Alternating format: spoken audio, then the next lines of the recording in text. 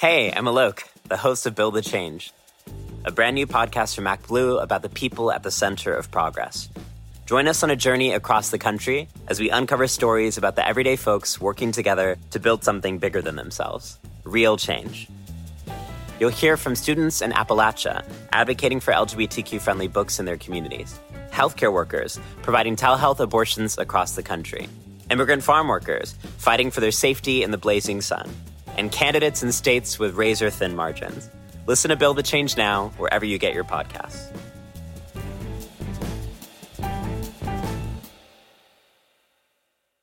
Hey, I'm Ryan Reynolds. Recently, I asked Mint Mobile's legal team if big wireless companies are allowed to raise prices due to inflation. They said yes. And then when I asked if raising prices technically violates those onerous two-year contracts, they said, "What the f*** are you talking about, you insane Hollywood ass?" So to recap, we're cutting the price of Mint Unlimited from $30 a month to just $15 a month. Give it a try at mintmobile.com/switch. $45 up front for 3 months plus taxes and fees. Promo rate for new customers for limited time. Unlimited more than 40 gigabytes per month. Slows full terms at mintmobile.com.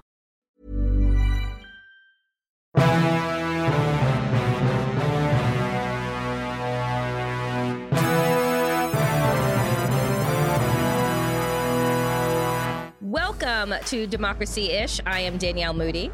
I'm Wajahat Ali. And we are very excited to welcome to Democracy-ish for the first time, brilliant author, tweeter, and author of the new book, The Persuaders, at the front lines of the fight for hearts, minds, and democracy. Anand Giridharadas. And Anand, pleasure for you to finally join us. You are a fellow South Asian man who I heard is in his 40s now and still has retained his hair. So you and me are both unicorns among our people. For those of you who don't know, Anand's hair is top shelf. Mashallah, as we say, no evil eye. I'm bottom shelf. He is way more stylish than me. And it's proof that you can become a Desi uncle and still be cool. If you ever had doubts, look to Anand and his frequent appearances on MSNBC. And in addition to The Persuaders, which we're going to talk about, you all have to pick up his book, Winners Take All, The Elite Charade of Changing the World, that came out a couple years ago, and also True American Murder and Mercy in Texas.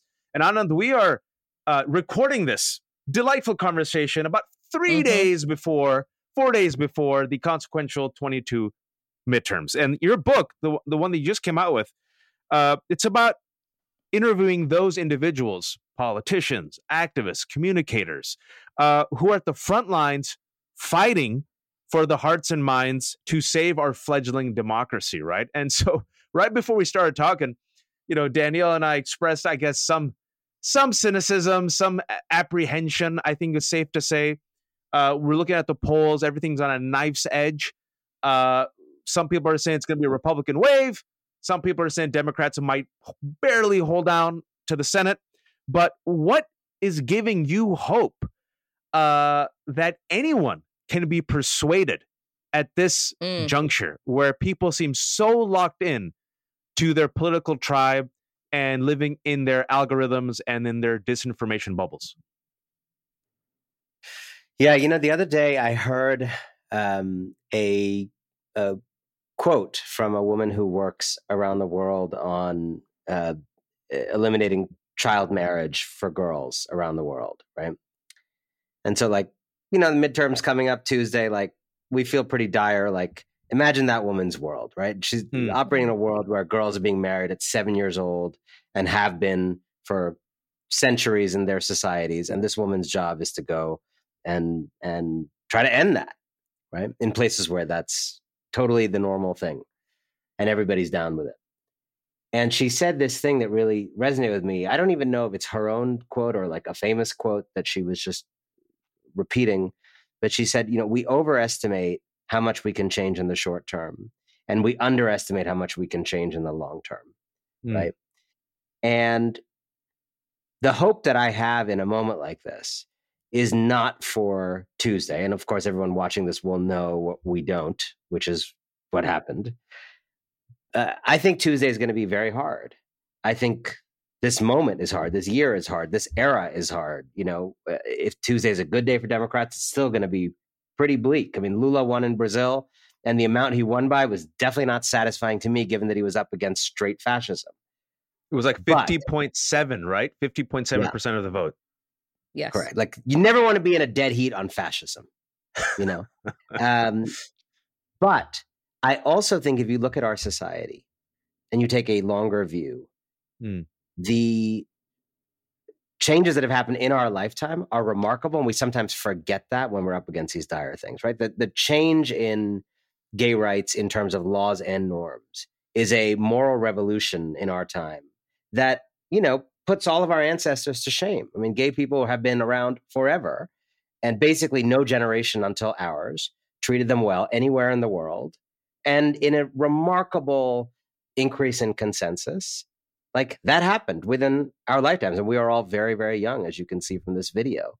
You know, I think if you look, again, take that longer view of the status of people of color in the United States, in a country that has been, you know, from its founding, designed to exclude non-white people, and the actual progress that has been made, it's unsatisfying. There's all these new problems coming up, but like, to be very clear, that status has really changed and has fomented a backlash from people who are mad at how much progress there's been, right? And we don't often tell the story that way. We tell the story as though the fascists are like some new, exciting new movement. Like, they're a barnacle on progress that we're making and we have made. They're pissed about our victories. You know, you think about the amount of progress that's been made on gender, right? I mean, again, our ancestors are all shamed. Like, the thousands and thousands and thousands and thousands of years of human history. And, you know, 90-something% of like truly empowered women who've ever lived live right now in this time, able to do all the things that women are able to do. So when you look at that sweep, to me, we are and have been doing a lot to build a bigger we, to make the founding words of this country actually true for the people that it was claimed to be true for, to extend the blessings of liberty. And I think because of that progress, there is right now a minority faction in this country that wants to burn it all down rather than share the country. And my way of being both clear-eyed about them and the threat they represent and hopeful as a practice is to remember that that minority faction is old. You know, is new bodies, old faction, right? They have opposed abolition of slavery. They have opposed labor reforms in the Industrial Revolution to give workers power. They opposed the New Deal, Social Security, unions. They opposed women's suffrage. They opposed integration. They opposed the Civil Rights Act and Voting Rights Acts. They opposed in 1965 opening immigration to people from non-European countries. So, you know, Waj, you're in my family, could like emigrate to the country despite not being from, you know, Germany. And basically, and it sounds so counterintuitive to say this to the kind of audience listening to this, these people have lost every single solitary fight I just mentioned. Like, they've, in the long run, right? Like, they've had good runs, they've had good years, they've had good decades. But like, in the long run, we got all those things. And like, look at the three people on this podcast. And like, they've lost every single fight. And I think right now, this is a last gasp moment for that minority faction that is still clinging to power, that still has things like the Senate and the Electoral College, these advantages that are propping up a shrinking white majority. And it's going to get worse before it gets better. But I try to just keep my eye on the horizon of what we are doing, the victories we have made, and the fact that they are reacting to us. We are not reacting to them. They are living in our world. We're not living in their world. And we're going to have to persuade a lot of people who are still right now, and we can get into this, still actually not quite committed to their story or our story. It doesn't feel like that, but there are such people. There are more of them than we think. That was one of the big things I learned reporting this book. And I think we got to, you know, fight to persuade them if we're going to kind of beat back this rebellion of backlash.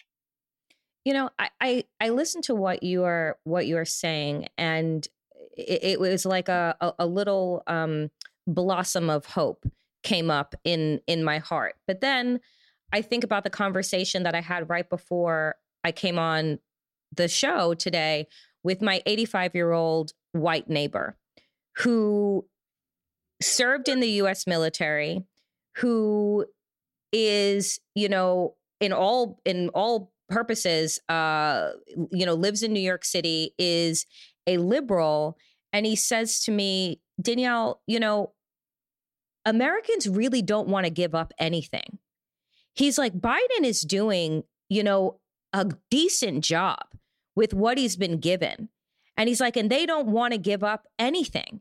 He's like, everything for them is about immediate gratification. And so the story that you're telling about abolition, which is one that I often hearken to when I find myself in my darkest moments, is to think about those people that had this audacious dream and idea of abolishing a policy that was centuries old, right? And I think about my ancestors, and, you mentioned 1965 Immigration Act. My family came to the United States in 1970, just 5 years after that was passed, from Jamaica. And I think about, all the ways in which progress has been made, and that you're saying that this other side is losing. But at the same time, I look at the rise in violence. I look at what Hitler and the Nazis didn't have was Fox News and QAnon and Newsmax and all of these outlets that are readily spewing and creating this wild echo chamber of hate. We, in those times, in those marked moments of progress, these communities, these generations were sitting in front of and listening to the same news. And they didn't question what they were hearing. They didn't then jump on to their different chat rooms and within their DMs and within all of these other alternative sources of information and find these groups that were championing what they were listening to in their head. So I wonder, how does persuasion of the nature and the mass that we need happen when the forces that are driving our information and disinformation are much greater than they were at any other time in our nation's history and in the world's history? Yeah, it's a great question. I mean, I think there's a lot of differences, right? And it's funny how to think about it, because in some ways, in the olden days, these kind of leaders actually had more power in the sense that they could speak to 65 million people on a radio broadcast at the same time. That world is gone. Joe Biden cannot speak to 65 million people. Maybe at a Democratic convention, no one can speak to a whole nation anymore, right? So that kind of mass synchronized thing, or these radio things, or fewer channels, consolidated people. So there's less of that. And what there is a million, like an ecosystem media where you can have propaganda. On Fox News, you can have right-wing outlets, you can have social media, and it's much harder to actually control because it's just so many different things, and it's just a whack-a-mole problem. And I think it has created an epistemological crisis of persuasion, which is basically people not even knowing the same stuff or having the same reality or living in delusions. I mean, 43 million Americans now believe in the QAnon conspiracy, which essentially means that you have a kind of cult like the Moonies in the 70s, but it's a dispersed online cult of 43 million people. So that's I just have to quickly say that is considered a national security threat by the FBI, which has already radicalized people to commit violence. And now Donald Trump is openly embracing it, both on Truth Social and at his rallies, just for people to know. And there's no question that it is essentially a cult, except for, it doesn't have IRL meetups in hangouts in the same way, or physical location, but it's a new kind of cult. I think that said, for the Persuaders book, I sought out persuaders, people who are doing this work on the ground of trying to change minds and what, a lot of organizers call base building, right? Which is not just, hey, Danielle, do you mind just voting for, John Fetterman right now, like, sorry, I've never reached out to you before. And can I have $5 and can you vote for John Fetterman? Bye. Mm-hmm. That's sort of like, Yep. I feel like where we are. 100%. With the subject header, hey, or crisis Danielle, and you're falling asleep on the job, or that guy, right? That, like, those are like, yeah, we should just do later. We should just like make up Democratic emails. Yes. We've gotten both. I've literally gotten both of those. Yeah. And I'm like, hey, yeah. Adam Schiff is messaging me. Nope, he's not. He's like, hey. He's like, who wrote this? Why are you such a fuckface, Waj? It's like, who's writing these Democratic Party emails? Hey, piece of shit. Do you like democracy? Wow, yeah. God, like, I'm depressed now. Yeah. Like Democratic Party emails, like, go back to your country, get $5 and come back. Oh my God. And then give it to us. Yeah, but those are like the moderate. Those are like the moderate, like, I think what they used to call the blue dogs. So to go back, I think there is when I study these organizers in particular, and this is really in many ways a book about organizers, which is a different thing from activists, a different thing from electoral campaigners. I think organizers in many ways have the moral passion of activists. They have they're not like, compromisers by nature. They want big things.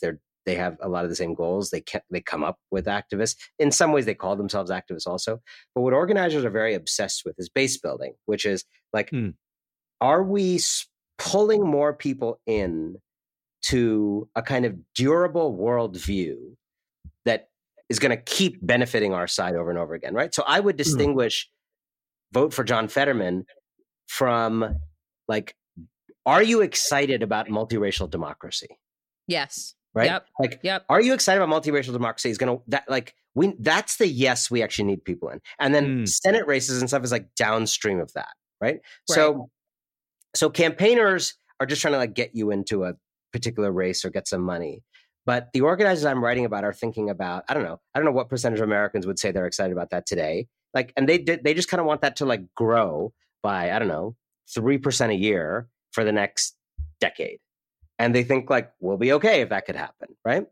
That's kind of what happened on gay rights. I mean, actually much faster than that. I think went from the 20s to the 70s or 80s, since the mid 90s, right? And like, we all remember, old enough to remember, like there was a time when like no one thought that was okay, except very few people, right? I mean, look what happened to Ellen when she came out. I was in high school. It was late 90s. Her career was destroyed. Right. I mean, even before that, you can just, to that point, I was on the forefront of the fight for marriage equality. And, we harken back to the times when you had Reagan, who allowed hundreds of thousands of gay people to die, literally in the streets, wouldn't utter the word gay, right? And believed that HIV/AIDS was a gift from God. Right? Like this was rational thought. That is the 1980s, but please go ahead. And I think today, if you went to Mike Pence or Donald Trump or, whichever extremist leader you want and said, like, is it okay for people to be gay? I don't think any of those people would say it's not okay for people to be gay. Their position is about marriage, which, given the spectrum of like where we were in the 90s, like it is a settled issue for all intents and purposes, that it is like that these are humans among us, and that was not settled in the 90s, right? So again, there's always more work to do, but I think sometimes we progressives are not great at like counting victories and counting like the way in which the spectrum of the conversation has moved, and we're now arguing over here instead of arguing about something different. And so base building that organizers think about is like that. The same kind of thing that happened on the gay rights issue with multi-prongs, as you know, right? There was a court strategy, there was a legislative strategy, there was a cultural will and grace cultural strategy, right? And all of it got us there. Same thing on the abolition of slavery, moral suasion, political efforts, war in the 19th century. And studying these organizers helped me understand that there is a group of people in between the polarized extremes. Like, let's say the polarized extremes, the way these folks think about it, is like 20% and 20%, right?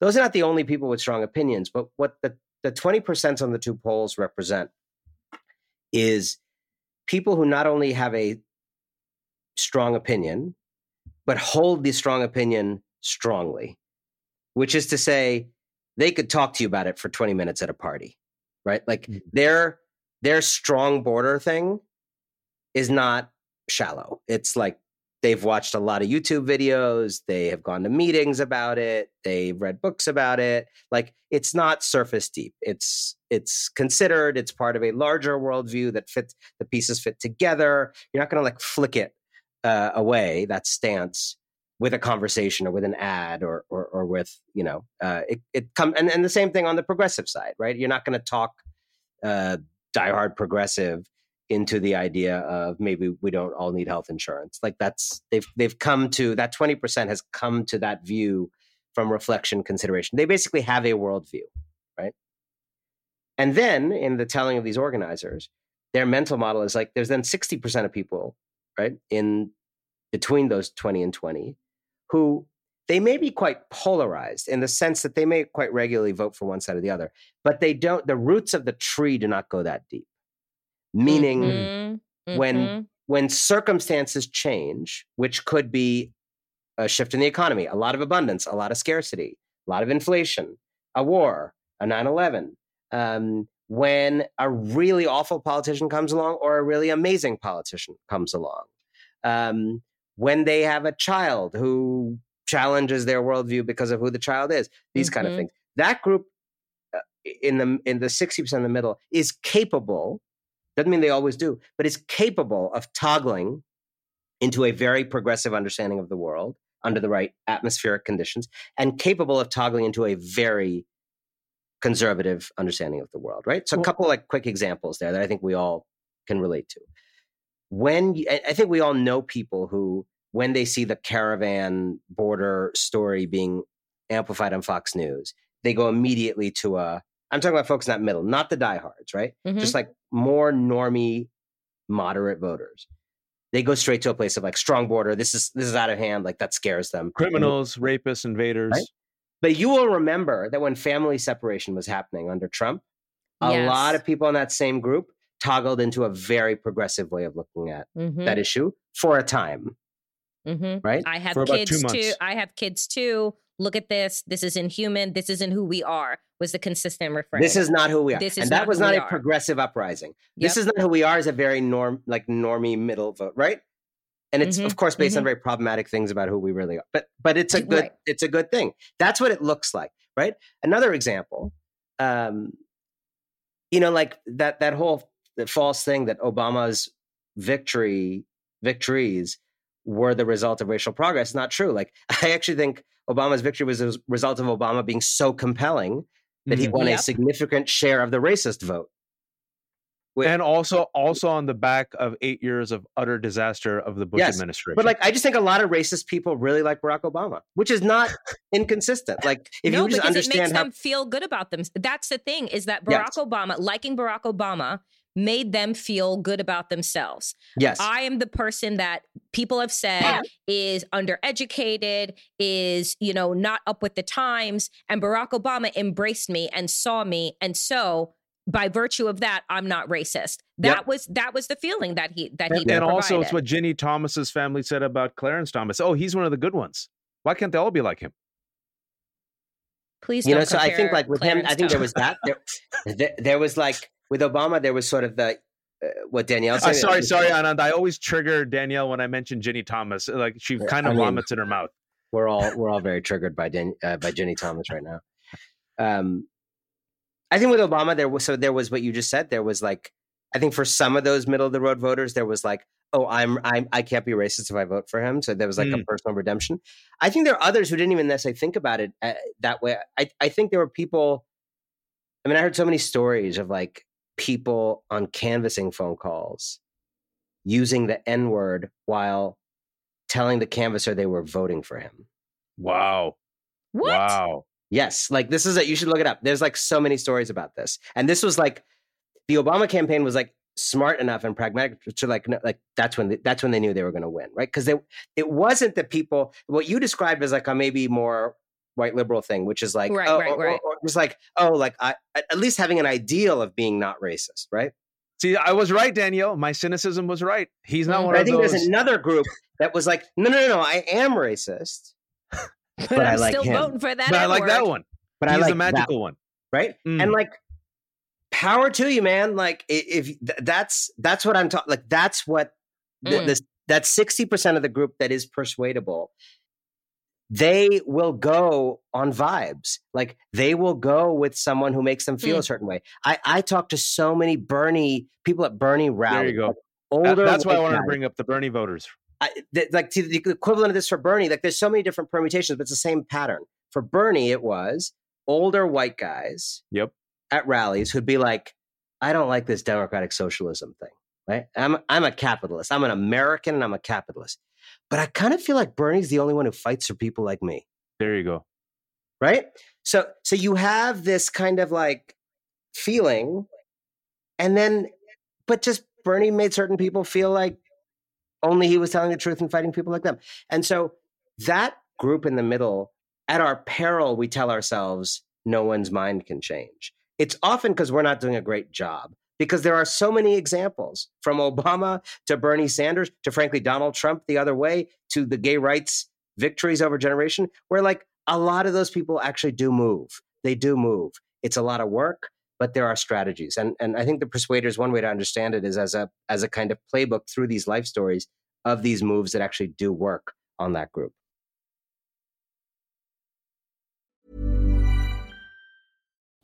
From The New Yorker staff writer Vincent Cunningham, a keenly observed novel of a young black man searching for his place in the world amidst a moment of historic change. Great Expectations is about David's 18 months working for the senator's presidential campaign. Along the way, David meets a myriad of people who raise a set of questions. Questions of history, art, race, religion, and fatherhood that force David to look at his own life anew and come to terms with his identity as a young black man and father in America. Inspired by the author's experiences working on Obama's 2008 presidential campaign, Cunningham uses a political campaign as his narrative backbone. Great Expectations will be one of the talked about novels of the year, Colum McCann. Great Expectations is available wherever books are sold. Hey, I'm Alok, the host of Build the Change, a brand new podcast from MacBlue about the people at the center of progress. Join us on a journey across the country as we uncover stories about the everyday folks working together to build something bigger than themselves, real change. You'll hear from students in Appalachia advocating for LGBTQ-friendly books in their communities, healthcare workers providing telehealth abortions across the country, immigrant farm workers fighting for their safety in the blazing sun, and candidates in states with razor-thin margins. Listen to Build the Change now, wherever you get your podcasts.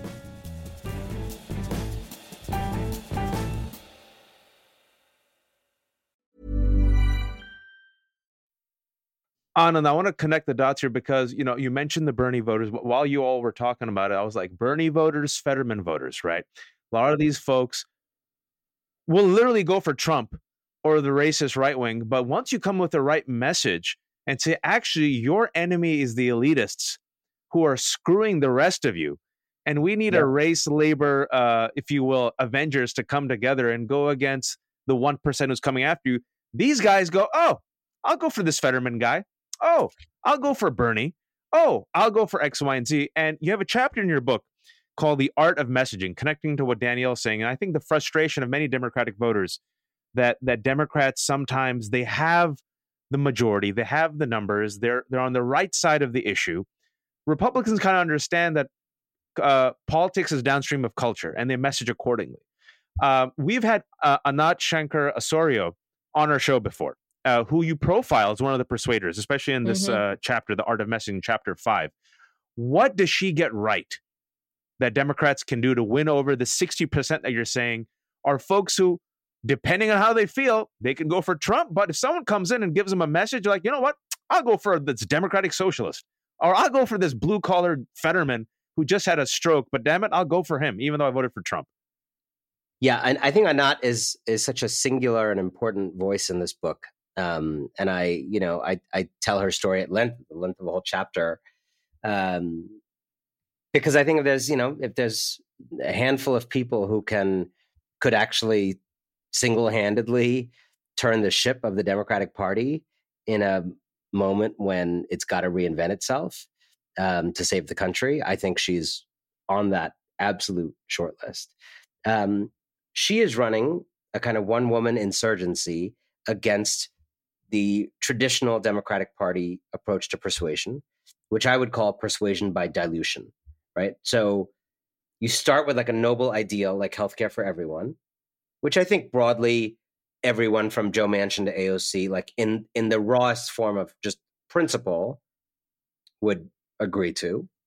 And then to persuade, you obsessively focus on white working class voters who think you're a communist, and you the real American, Anna, the real American. So you have this in a way, very like white supremacist mental model of who a moderate voter is, since actually there's a ton of like Black moderate voters and Hispanic moderate voters and all kinds of moderate voters. But you fixate on working class white people from Pennsylvania, and then you add water to the noble ideal that you started with, and you whisk it.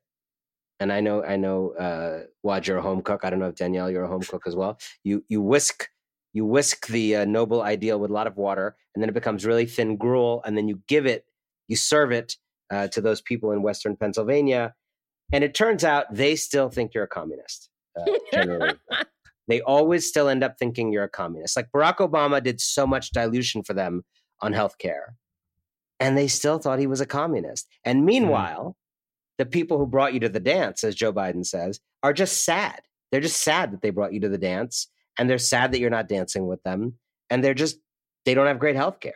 I'm on Obamacare. I mean, I like President Obama a lot, but I'm on Obamacare, and like I go to the doctor for like random things, and then like I have to get like a test during the medical appointment from a different provider, and I forget to like check their credentials, and there's like a $4,000 bill that I get later in the mail. I'm like, oh, sorry, I didn't like know to check the ID of someone who came in to do like a test during my medical appointment. Like, sorry, I didn't realize that was going to cost me $4,000. So we just water things down and hope that it'll appeal to the middle. And we leave everyone cold. And I think the Anat approach is basically trying to turn that upside down, is to say, let's persuade by actually standing firmly and bravely in place, digging our feet into the ground, into the soil. And then, having anchored ourselves a little bit, we have a little more leverage to reach out, right? If your feet know where they're planted, you can reach out further without falling over. And so outreach in that case then means making the case for something in a more empathetic, expansive, open-hearted way. So, for example, the old approach would be start with universal healthcare and then do like privatized whatever healthcare and hope that you persuade. The Anat approach would be take something like Medicare for all, stick to it, but then let's call it, and this is like my interpretation of it, it's not her words, but like I would call it freedom care, right? Yep. That would be an example. I'm not changing what I'm doing. I'm appealing to your values. I'm showing a respect that your values do not include reverence for government programs. So why the fuck am I naming it after a government program? Right? Your values do include freedom. And actually, that's the only value, one of the only values shared across every major political cohort in America, highest ranking value. So let me meet you where you are in that value. Let me then explain to you why it's a freedom bill, right? Why this would represent liberation, why you wouldn't have to stick with your stupid job instead of pursuing some business idea you've had, because you would lose your health care if you left. Or let's make a Christian case for saving the environment, right? But like, let's do the Green New Deal and have like a whole organizing project around God's creation for Christians, right? Like, let's do the ambitious thing and then be a lot smarter about how we are organizing and base building around it to have a much wider group of people able to see themselves in it. And I think, to Anat's point, when she came on here and on Woke AF, it's the idea that we as Democrats continue to cede ground and words, right, and values to the right, and have been doing so for decades. I wrote a piece the other day, about taking back patriotism, right? So you have these people that literally used a flagpole to beat police officers on January 6th. And we have allowed them to claim the word patriotism. And in our, a pushback, we've turned up our noses to the word, right? And allowed them to own it, allowed them to own things like family values, allowed them to own things like freedom. And we think in our minds that, people are smart and they'll understand the nuance. And I think that what we have all learned since the white lash to Obama is that, no, if you don't appeal to these shared values and you just allow Republicans to rock the way they've been rocking, you end up in the place that we're in right now, which is a margin thin line between whether or not we're going to have democracy at the end of this podcast when people are listening to it, or we're going to be going to continue that backslide of our democracy and just go, headfirst into a new form of fascism. So I wonder, with the little bit of time that we have left, we started off with asking about hopefulness. And frankly, again, we're recording this just days before midterm elections, so we have no idea what the outcome will be. But regardless of that, Anon, tell us, regardless, what should we be doing? Come, Wednesday, Thursday, Friday, following this midterm election, regardless of whether it is a red wave or a blue wave, what we understand is that one election, one and done, is not what saves us, is not what preserves democracy. So what do you see as the continuation and the path forward as we hearken back to the days of abolition, of doing big things like, equality for the LGBTQ community, right? Like affirmative action, like women's equality. Like, if we're going to do this big thing, what does the path forward look like? I love that question so much. By the way, I wish you could retweet things people say live, because I would retweet what you just said about patriotism. It makes my blood boil. This is such an unforced error. It makes my blood boil that we concede patriotism to people who shoot beer bottles in their backyard. Come on. To cosplay prepare for some Civil War fantasy that they have. And they cosplay as traitors, the Confederates who lost. Correct. But it's not just them cosplaying and pretending to be having a monopoly on patriotism. We concede that. I have so many friends on the left who are like, patriotism is problematic. Really? Mm-hmm. Really? Because there's a lot of things that my country has done that I really like, right? And I had this conversation with Noam Chomsky a long time ago. He's like, it depends on, am I patriotic? It depends on whose patriotism. Is it the patriotism of the slave owners or the patriotism of abolition? It's not a given which one patriotism means. It is completely reasonable to have an abolition-centered patriotism. Is it the patriotism of Jim Crow? Those people thought they were patriots. They had no shyness about that. Or the patriotism of the civil rights movement. You think MLK didn't think he was a patriot? Who? I don't understand this pose of thinking patriotism is problematic, because then you're basically admitting that there's something natural in their interpretation of the country and that yours is somehow not an authentic, natural, proud statement of the country. You're kind of conceding that your values are less American. I don't concede that for one bit. I don't concede that for one bit. I love those founding words. And by the way, like the fact that we didn't live up to them at the beginning and have struggled to ever since does not impugn those words. Those are some very, very radical words that have given the most marginalized people in this country their lodestar for the ensuing 300 years.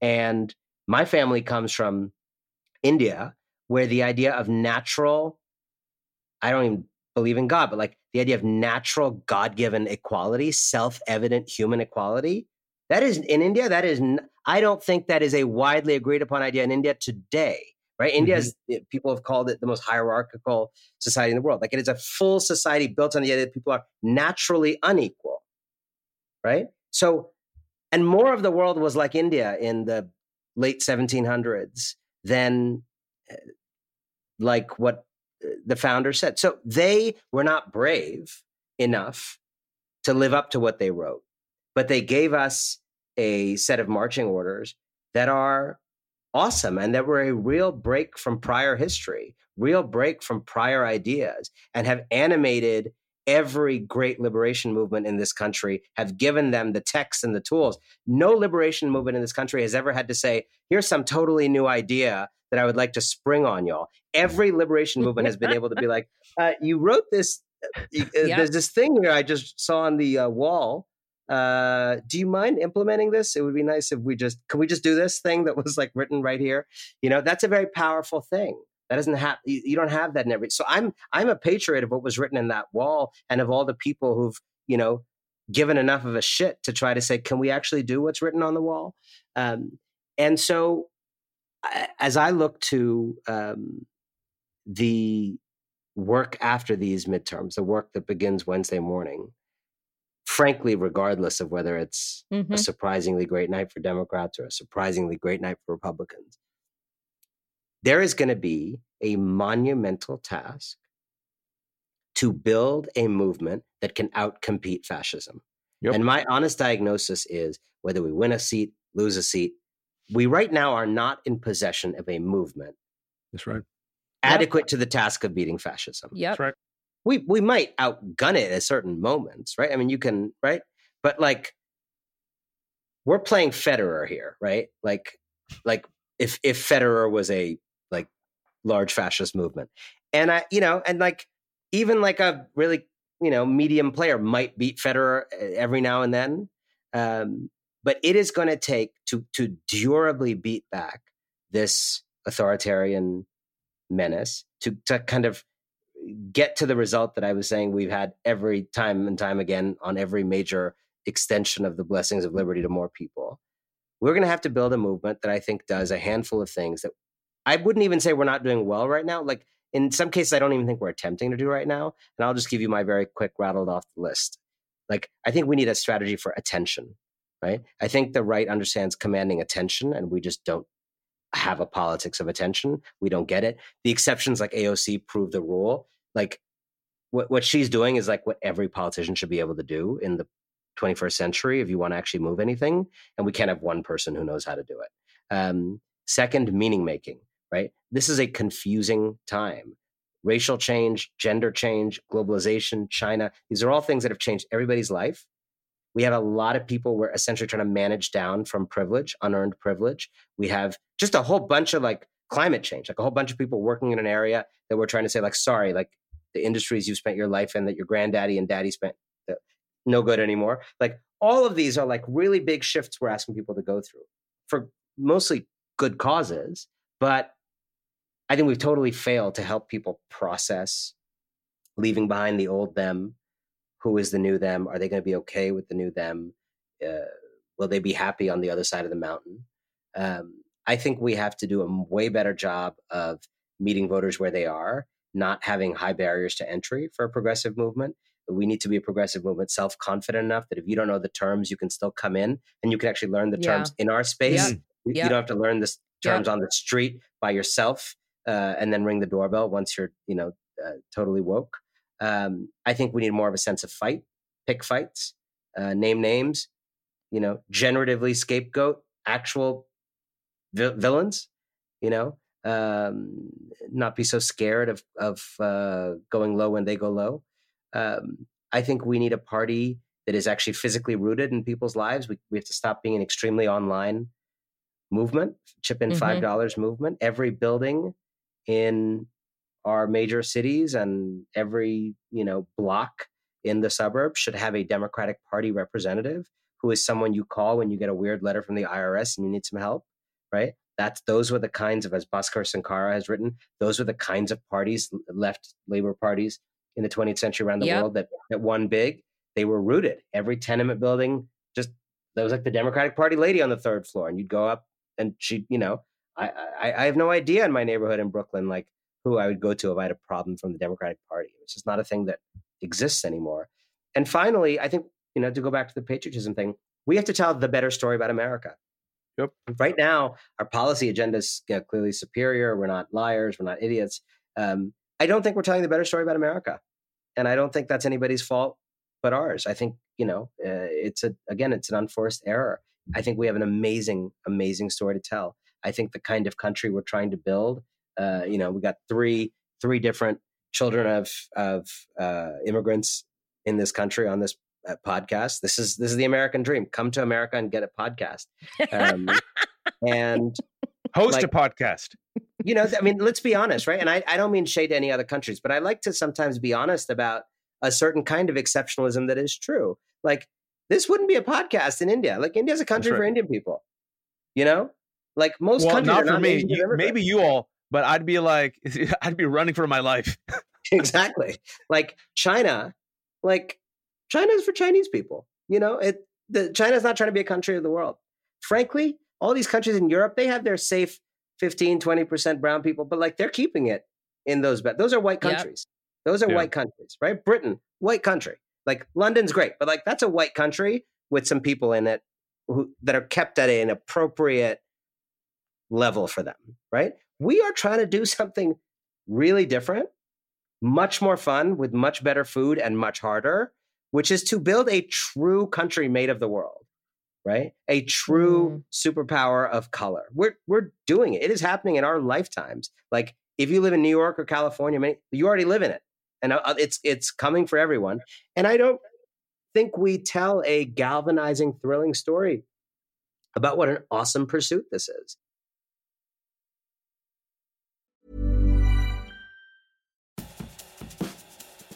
Hey, I'm Alok, the host of Build the Change, a brand new podcast from MacBlue about the people at the center of progress. Join us on a journey across the country as we uncover stories about the everyday folks working together to build something bigger than themselves. Real change. You'll hear from students in Appalachia advocating for LGBTQ-friendly books in their communities, healthcare workers providing telehealth abortions across the country, immigrant farm workers fighting for their safety in the blazing sun, and candidates in states with razor-thin margins. Listen to Build the Change now, wherever you get your podcasts.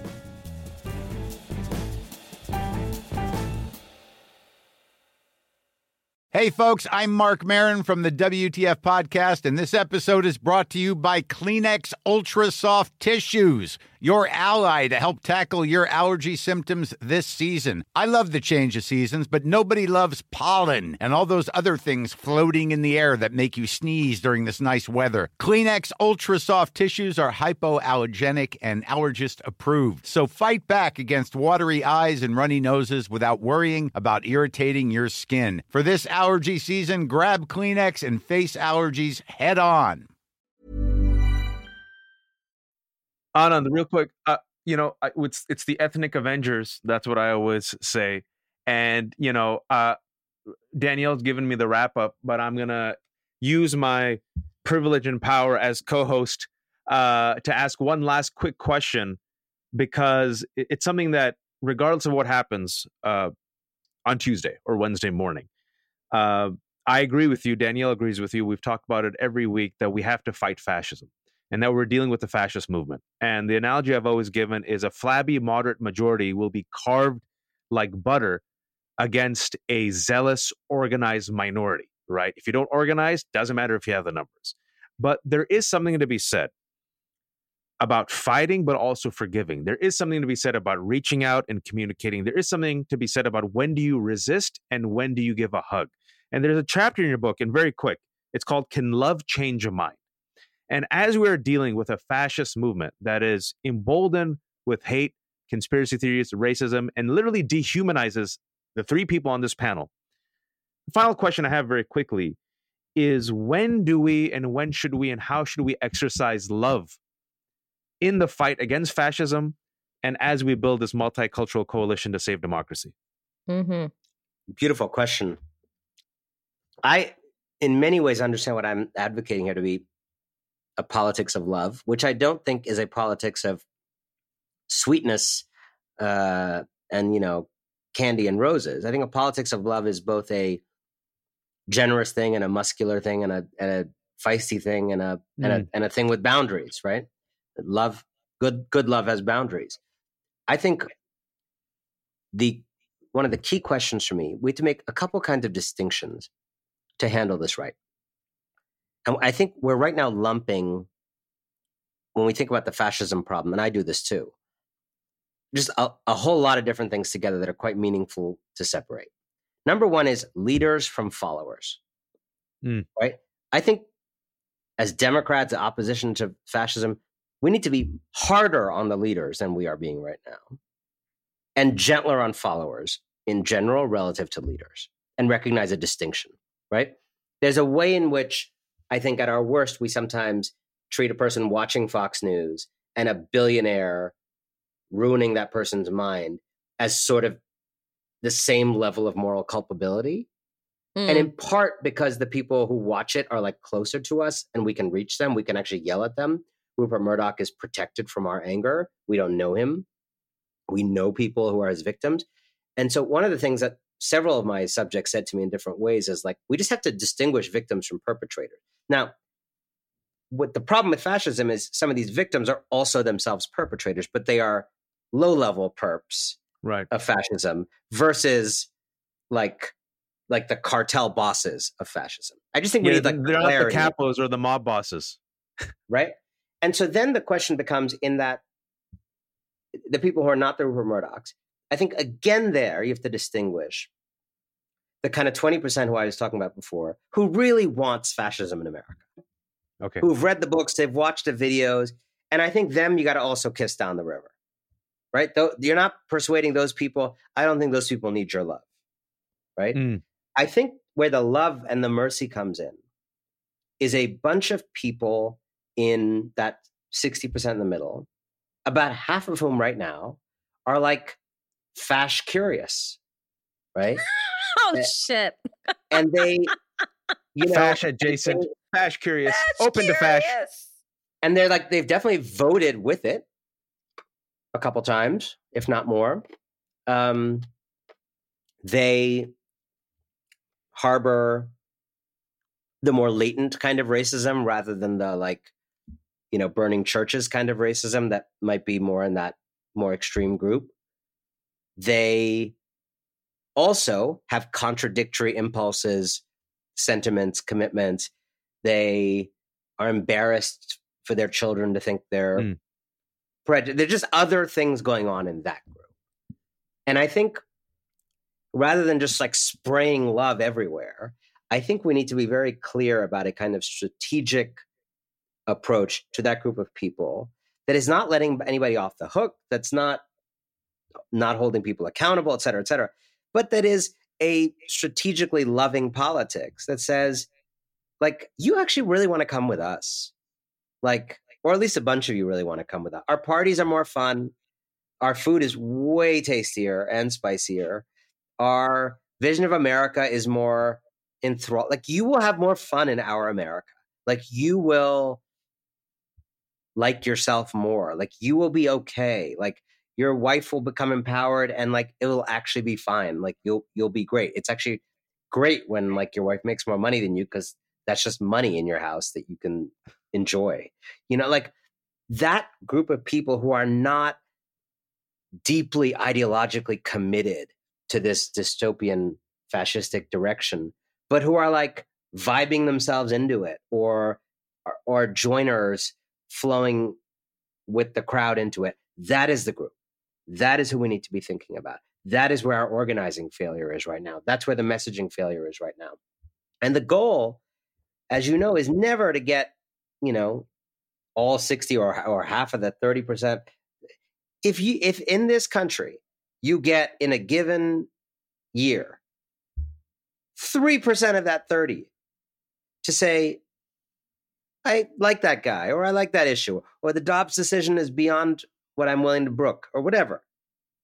That 3% is a difference in heaven and hell in this country, right? It's just, Pennsylvania, Michigan, Wisconsin, Nevada, Arizona, Georgia.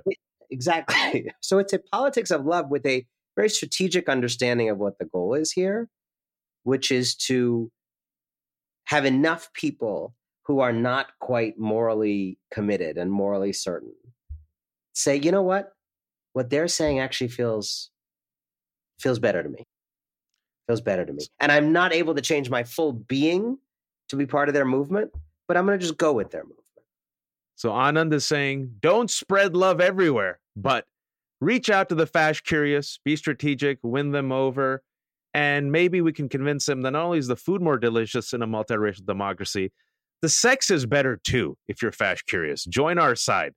The book is The Persuaders at the Front Lines of the Fight for Hearts, Minds, and Democracy. This was a supersized episode of Democracy-ish with Anand Giridharadas right before the midterm elections. And regardless of what happens, folks, this is a long-term fight. This is a long-term fight. And there's a reason why we call this podcast Democracy-ish, is that democracy is under attack right now by forces of fascism. But we have the numbers, we have the better food, we have the better story, we have the better politics. We're better looking. I'm just going to say it. True. Our parties are more fun, and we still have work to do. Thank you for listening to Democracy-ish. I'm Danielle Moody. I'm Wajahat Ali. And we will be back next week if, in fact, we still have a country left. Inshallah.